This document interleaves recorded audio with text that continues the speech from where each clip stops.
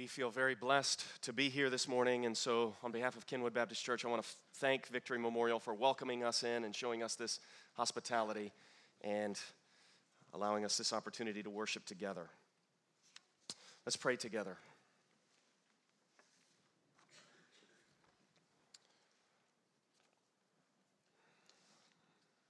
Father, as we consider this passage, we ask, Lord, that you would cause it to work its way into every nook and cranny of our hearts and convict us where we need to be convicted and give us courage and boldness where we need courage and boldness and make us people who are good stewards of what you have given, but who are altogether free from the love of money and who are never tempted to trust it for our salvation. Lord, we don't look to what we have or what we earn or what we can buy to justify us. We look to the Lord Jesus. We look to him in faith, and we pray for your help by the power of the Spirit. And in Jesus' name now, amen. I would invite you to open your Bible this morning to Psalm 49. And as you turn there,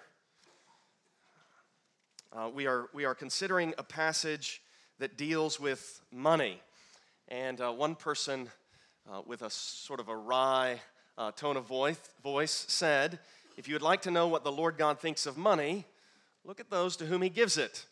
And if we think of people that are maybe prominent in our culture, we can understand what that person had in mind.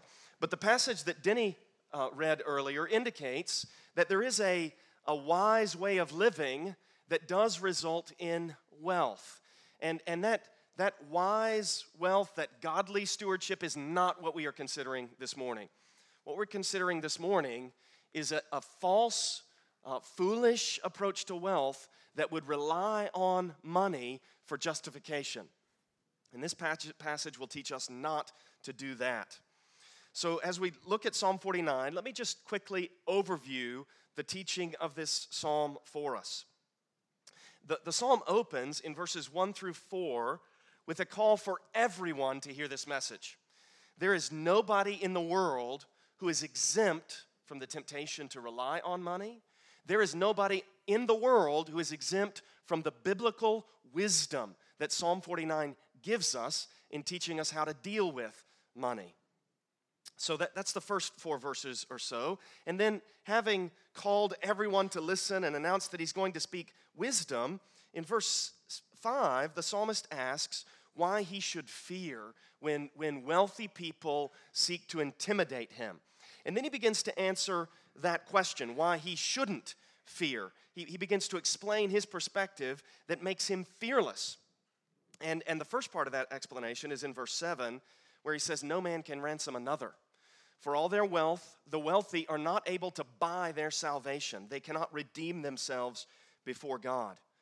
And then, as a development of that, in verses 10 through 12, he meditates on the way that everyone is going to die, the wise and the fool.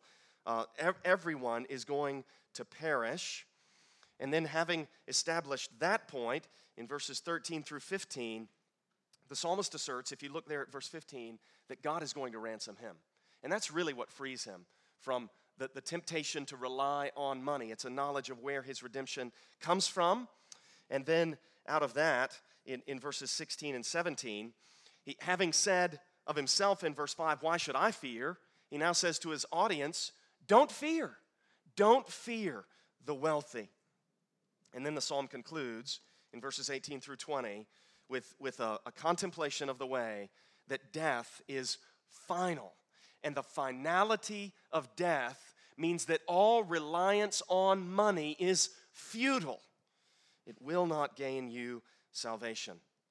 So as we now work through this psalm in much more detail, we'll consider the first 4 verses as wisdom for everybody. And then in verses 5 through 17, we'll consider this message, don't fear the rich who cannot redeem themselves. And then finally in verses 18 through 20, this fact that man in his wealth will not endure. Man in his pomp will not endure.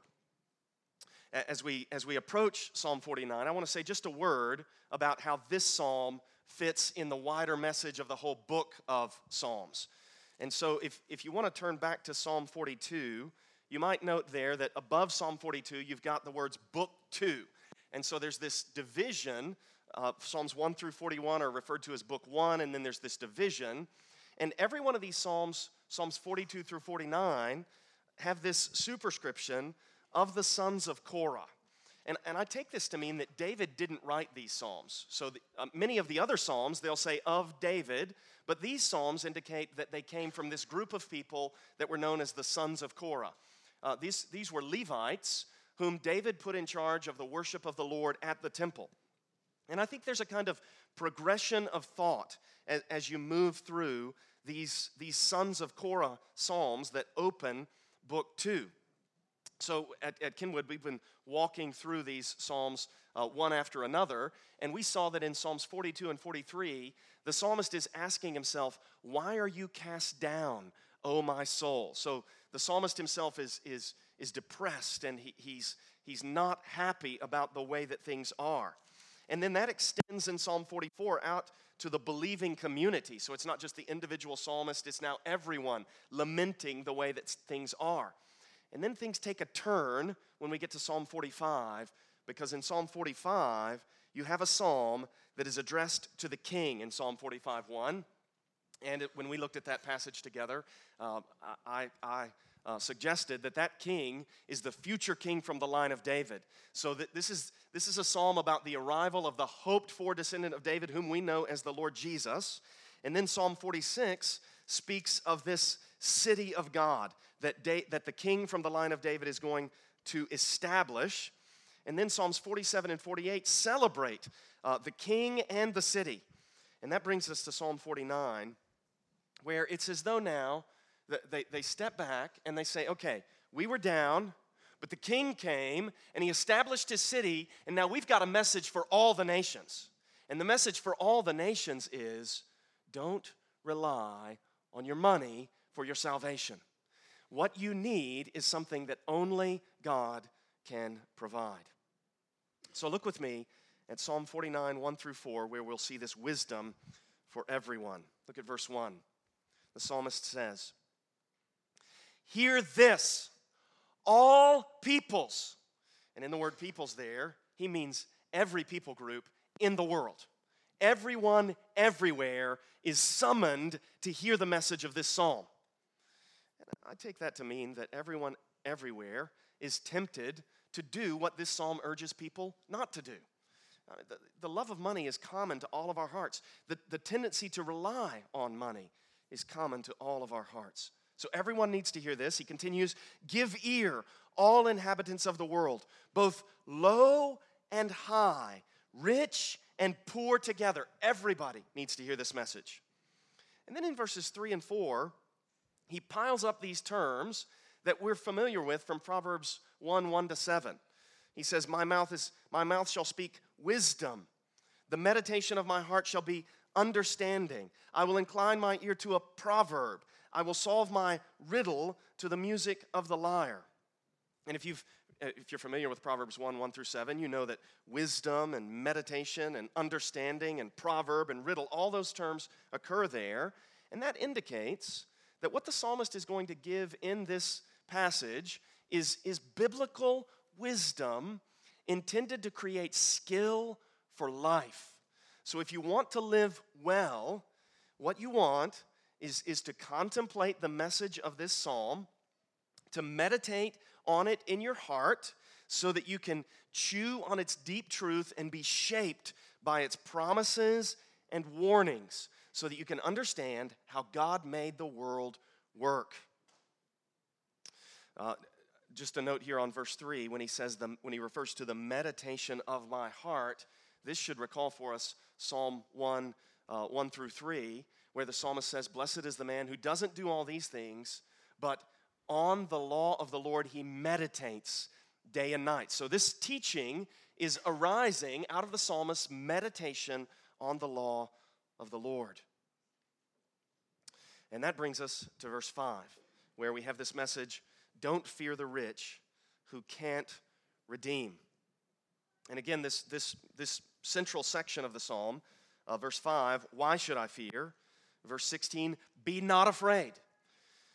And so what the psalmist is doing here is reacting to the way that people tend to respond to wealthy, influential, powerful people. People tend to get intimidated by such figures. And the way that wealth works is sort of illustrated by something that once happened in Bing Crosby's life. He was once asked why he was so unruffled, why he was always so calm in all of his dealings. And he reached into his pocket and he pulled out a wad of bills and he said, "This helps." And you can hear what he's doing, right? He's saying, my money protects me. My money makes it so that I can be unruffled by the people who may threaten me or who may try to intimidate me. But the psalmist is saying, why should I fear in times of trouble? And then the implication from the verses that follow is going to be that what would cause the psalmist to fear is that there are wealthy people threatening him. So he says here in verse 5, why should I fear in times of trouble when the iniquity, the ESV reads, the iniquity of those who cheat me surrounds me. Now, if you're looking at another translation, perhaps the New American Standard or another, there might be a reference to someone being at the psalmist's heels. So another way to render this would be something like, why should I fear in times of trouble when the iniquity, literally, of my heels? And the idea is that these wicked people, these iniquitous people, they're sniping at the psalmist's heels. They're attacking the psalmist's heels. And I think it's unfortunate that the ESV doesn't have the word heels in this translation, because there's another passage in the Bible that uses the word heel, doesn't it? And it refers to the seed of the serpent going after the heel of the seed of the woman. And so I think the imagery that's employed here is drawn from Genesis 3:15, and the psalmist is essentially saying, the seed of the serpent are going after my heel to bruise them, just as the Lord said they would back in Genesis 3:15, but I'm not going to fear this. Why should I fear in times of trouble when the iniquity of those who go after my heels surrounds me? And then he tells us about those people in verse 6. He says that these people, they trust in their wealth and boast of the abundance of their riches. So the psalmist appears to be surrounded by wealthy people who trust in their wealth and boast in their riches. Now, in the psalm, I think these are the bad guys, clearly. But all of our hearts are inclined to this, aren't they? This week I read a prayer that Tim and Kathy Keller wrote, and they're responding to this psalm, and the Kellers wrote this. They said, Lord, I often catch myself imagining how much greater life would be if I had more. Does that resonate with you? How much better my life would be if I had more. And then they go on, I also quietly boast in my heart when I see myself able to afford certain goods and inhabit certain places. We resonate with that, don't we? We're able to do something and we start thinking, oh, this makes me look good. Look how capable I am. And they conclude, Lord, save me from such shallowness and foolishness.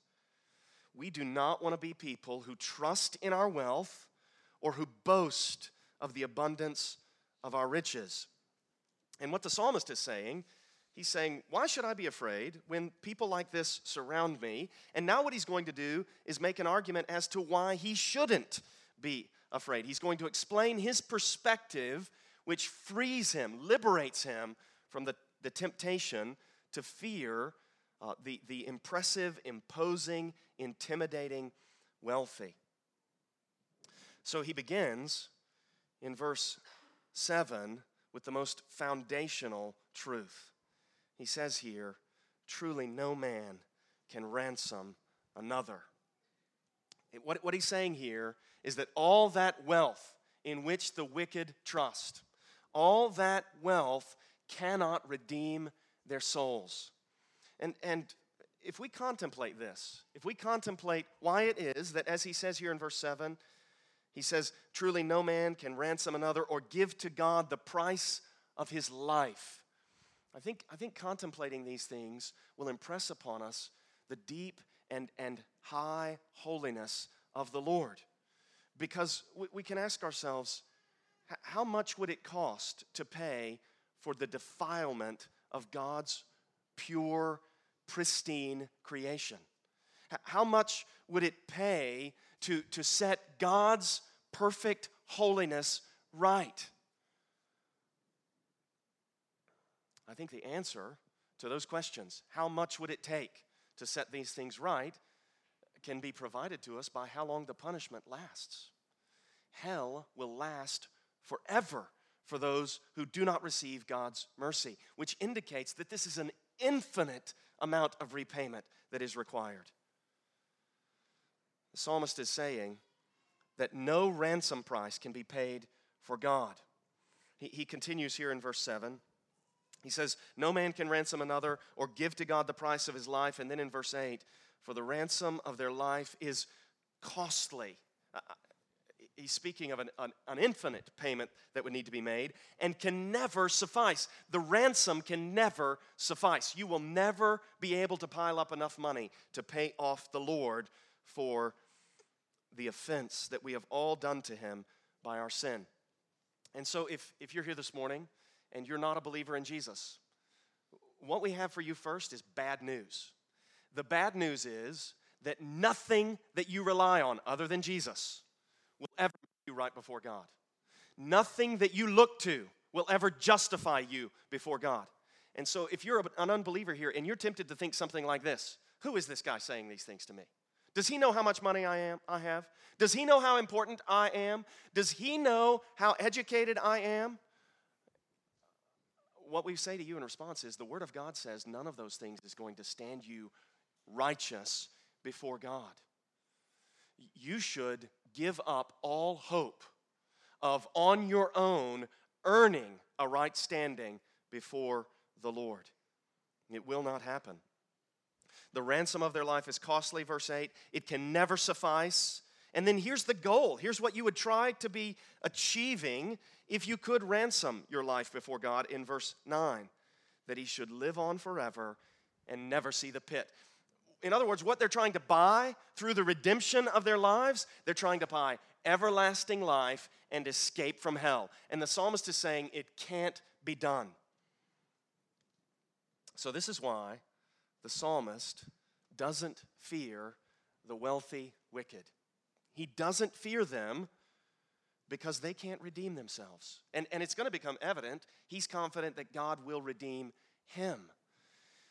What we need, so that we won't be intimidated at work by wealthy people who might try to bully us into submission, so that we won't be intimidated by wealthy factions in society who might try to push us toward their agenda, to get on board with their program. What we need is for these souls to sink down into our lives so that we respond to the bullies, the intimidators, with a response like that. Why should I fear? Why should I fear in times of trouble? Your money can't stand you right before God. And what this perspective, what it declares is, God has made me right before him. Now in verses 10 through 12, the psalmist explains that everyone dies. So he says here in verse 10, for he sees that even the wise die. The fool and the stupid alike must perish and leave their wealth to others. The fool and the stupid alike must perish. Everybody, wise, fool, everybody dies, leaves their wealth to others. One person trying to escape the message of this text said this: I believe in reincarnation, so I've left all my money to myself. It's not going to work, is it? It's not going to work. Everybody dies, and when they die, the money goes to other hands. What Tim Keller writes is true. Only God can give you things of value that death cannot touch but enhance. You think about that. Earlier, Andrew read that passage from Luke 12 where there was a reference made to those who are rich toward God. If you're rich toward God, death enhances your riches. Only God can give you that kind of wealth. In verse 11, there's a difference in the way the translations render this. The New American Standard renders this along the lines of their inner thought is that their homes are forever. The ESV renders it, their graves are their homes forever. And it's just a difference in how they interpret a Hebrew word that looks almost exactly the same. But either way, what the psalmist is saying is, on the one hand, the wicked are saying, this would be the NAS rendering, their inner thought is that their homes are forever. I'm going to live forever in this glorious place that I've constructed for myself. So, by the ESV rendering, it's saying, no, your grave is forever. But either way, the thrust of the psalm is what the wicked think is not going to work out for them. The wicked think they're going to enjoy their luxury forever. And the psalmist is saying, no, look at the rest of verse 11. Their dwelling places to all generations, though they called lands by their own names, you're going to die. You can build a fabulous palace. You can name the territory after yourself, maybe even like William Penn, Pennsylvania. You can give your name to a city, Washington, D.C., and you will die, and you will face judgment. Verse 12, man in his pomp will not remain. He is like the beasts that perish. This word pomp here in verse 12, man in his pomp, it's actually related to the term that was rendered costly back in verse 8. The ransom of their life is costly. Man in his costliness, we might do it to bring out the connection there. And I think that what the psalmist is communicating by this connection between these two words is something like this. These people are trying to pile up this wealth to justify themselves. But all that wealth, they will not remain. He's like the beasts that perish. If you try to amass an amount of money that will buy God off, or that you can look to and say, now I stand righteous before God, the psalmist's response is, you are beastly. You lack understanding. You don't have the kind of perceptive capacity that is worthy of a human being, and you're going to perish like an animal. Verse 13, this is the path of those who have foolish confidence. So these are the people that surround us, aren't they? All around us, wealthy people think that they have the world by the tail. They think that they are champions of wisdom. They think that they are successful at life, and the proof that they look to is their bank statement, or the size of their home, or the quality of their cars, or whatever it is. Maybe their clothing. They look at themselves in the mirror and they say, look at how well I am doing. And the psalmist says, this is the path of those who have foolish confidence. None of that saves them from death.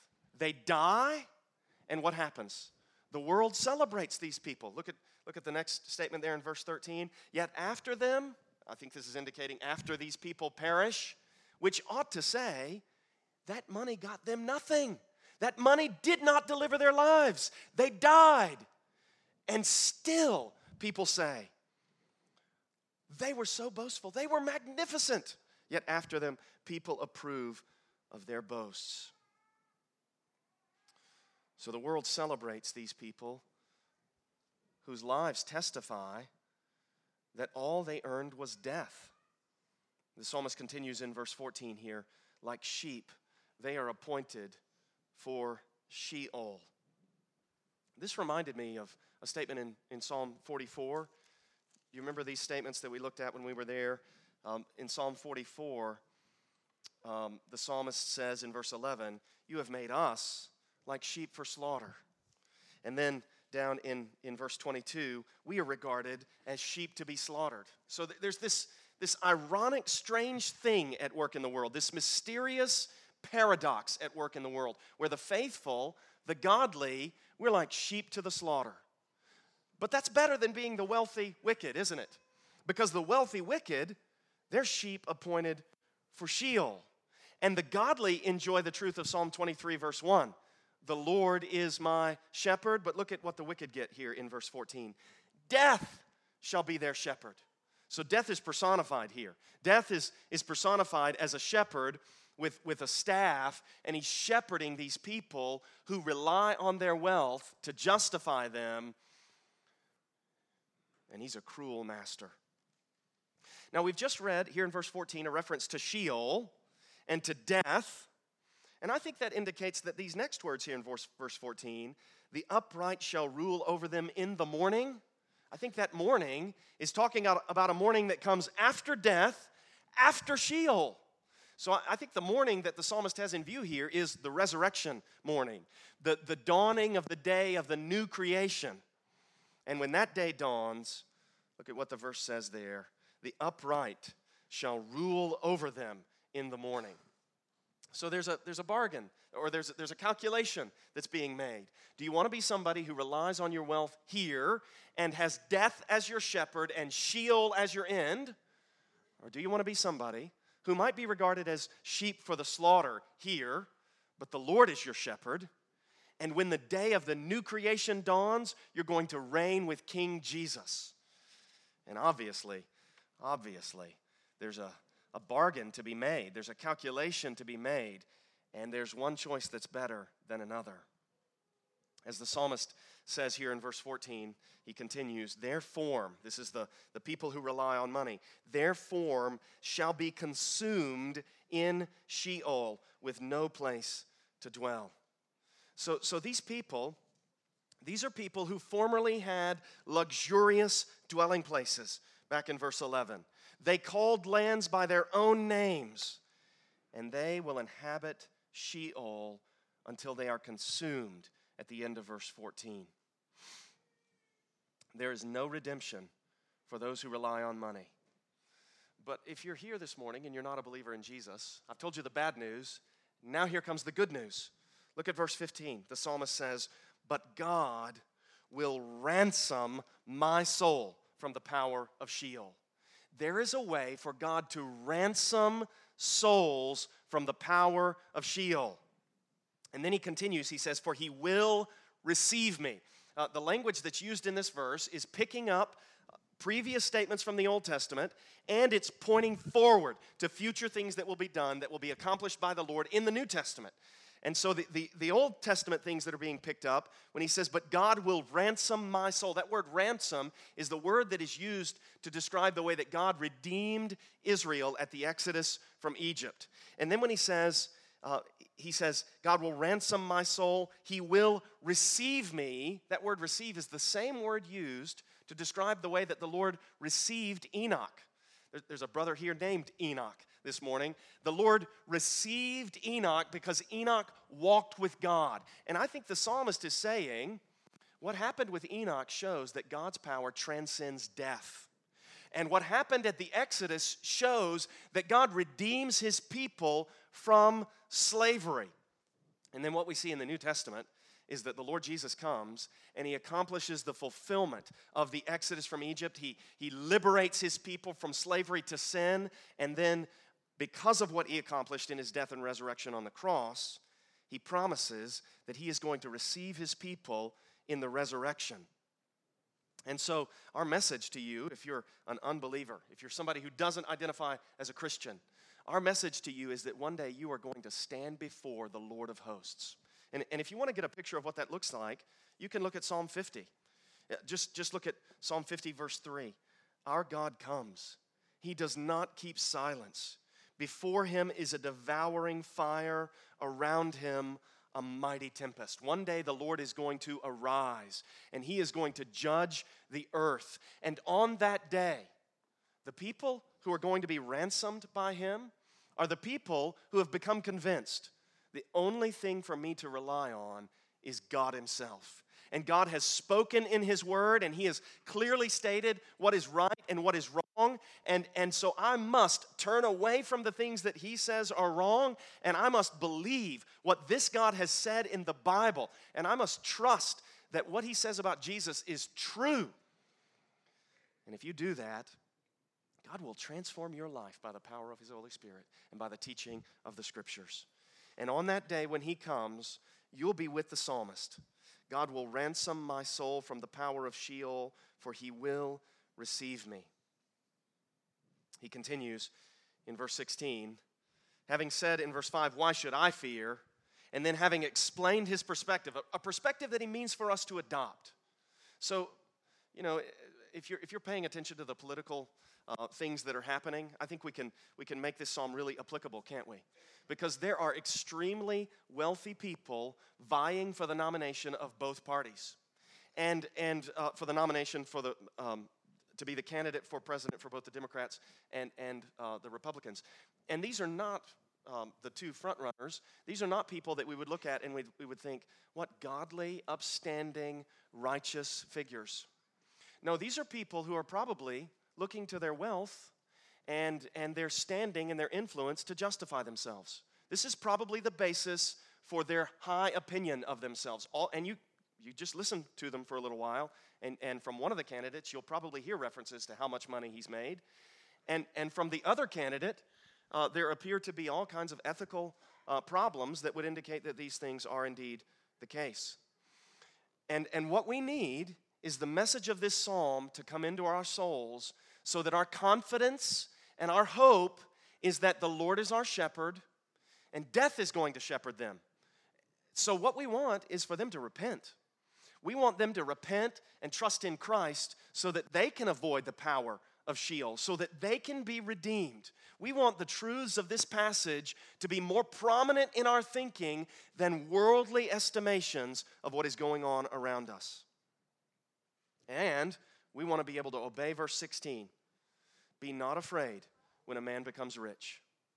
Be not afraid. Why would you be afraid when somebody becomes rich? Well, the more money, the more power. The more money, the more influence. The more money, the more resources. The more money, the more they have the ability to control your life. And the psalmist is saying, don't fear it. Be not afraid when a man becomes rich, when the glory of his house increases, for when he dies, he will carry nothing away. You see what the psalmist is doing here? The psalmist is lifting our perspective off the immediate future and calling us to look to that horizon beyond the chasm that is death. When he dies, he will carry nothing away. There was one rich man who was quoted as saying, hearing a message like this, you can't take it with you, he was told. And he said, if I can't take it, I won't go. That's going to work out about like the reincarnation claim is going to work out. Everybody's going to die. Everybody's going to die. And there's no taking it with you. Money cannot redeem, but God can, and God does. Now, I think in verse 18, the psalmist is addressing this sort of personified, wealthy, wicked person. And he says, first he speaks of him, and then he speaks to him, the way the ESV renders it. He says, for though while he lives, he counts himself blessed. And we understand what he's saying, right? This guy, he lives in luxurious places. He has servants that do his bidding. He has the finest clothing. He has drivers who cart him from one place to another. He eats the right food the right way. Everything in his life is as he would have it to be, and he counts himself blessed. Look how good I have it. Though while he lives, he counts himself blessed. And then he addresses this guy, and he says, and though you get praise when you do well for yourself. And so he's responding to the way that the world says, you've got it made. And then the psalmist says in verse 19, his soul will go to the generation of his fathers. Meaning, he's going to die just like all his fathers have died. His soul will go to the generation of his fathers who will never again see light. Contrast that. They'll never again see light. Contrast that with verse 9. that he should live on forever and never see the pit. They're trying with all their wealth to avoid seeing the pit, but what's going to be the outcome is they're never going to see light. You can also contrast that with the way that the upright, back in verse 14, are going to rule when the morning dawns. There will be a dawn. There will be a new day for those who rely on the Lord. But those who trust money will never again see light. And then the psalmist concludes in verse 20 with a restatement of verse 12. Man in his pomp, again, going back to verse 8, the ransom of their life is costly. Man in his costliness, man with all this pile of cash that he brought together to try to buy the Lord off. Man in his costliness, yet without understanding. And this is picking up verse 3. The meditation of my heart shall be understanding. The psalmist is saying, if you don't embrace the teaching that I have given you in this psalm, that only God can ransom people's souls. Man in his costliness, yet without understanding, without this wisdom, without this proverbial teaching, is like the beasts that perish.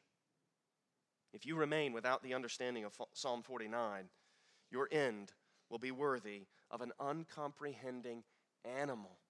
And that may seem rude to you, for me to say that to you. I would contend it's actually a loving thing for me to say to you.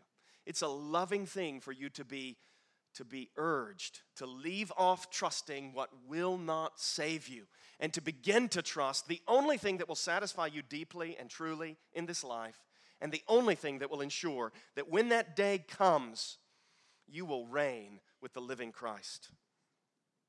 So this psalm, Psalm 49, it's a lot like the books of Proverbs and Ecclesiastes, which also teach the vanity of wealth. And again, the language of redemption that's used in this psalm is language that recalls the Exodus from Egypt and points forward to what we're about to celebrate in the Lord's Supper. Because what's happening in the Lord's Supper, when Jesus instituted this celebration of what he accomplished, he was celebrating a Passover meal with his disciples. And it's as though he took up that bread, that unleavened bread, that formerly symbolized a hasty departure from Egypt. You know, they had to flee in haste. They couldn't allow the leaven to work through the bread, and so they ate unleavened bread. And Jesus is essentially saying to his disciples, this is not about the Exodus from Egypt anymore. This that we're about to partake of is my body. That's what it now symbolizes. And my body is broken on your behalf, for you. So when you eat this bread, do it in remembrance of what I have accomplished. And then he took up this cup, which formerly symbolized this ransom, the redemption of Israel at the Exodus. And he said, this cup is not about the old covenant. This is elaborating, filling in the gaps of what he's saying. It's not about the old covenant. This cup is the new covenant in my blood. So drink it in remembrance of me. This is what we're celebrating. This is what brings us here to worship. This redemption, this ransom that God has accomplished in Christ. The seed of the woman, spoken of in Genesis 3:15, when the Lord said to the serpent, I'm going to put enmity between your seed and her seed, the woman's seed, and he is going to bruise your head and you are going to bruise his heel. The seed of the woman has conquered over those who sought to bruise his heel, making it so that all of us who follow in his footsteps can say with the psalmist, why should I fear in times of trouble when the iniquity of those at my heels surrounds me? This is our hope. Jesus is the foundation of the resurrection, new creation hope for all of God's people. And as we read, Jesus also taught the vanity of trusting in wealth, even as he proved that he himself is in every way worthy of our confidence. Let's pray together.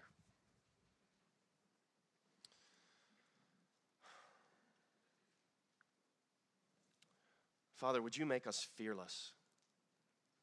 Would you make us people who have the perspective of this psalm, people who don't get ruffled when the wicked wealthy make their boasts? And Lord, would you free us from that that creeping tendency to think that because of what we've acquired or because of what we've amassed, we're somehow better than anyone else. Lord, make us those whose minds are filled with you. Make us those whose thoughts are always of the fact that we're going to die and stand before you, and cause that, we ask, to inform everything that we say and do and our every reaction to what happens around us. Father, we thank you for the Lord Jesus. We pray these things in his name. Amen.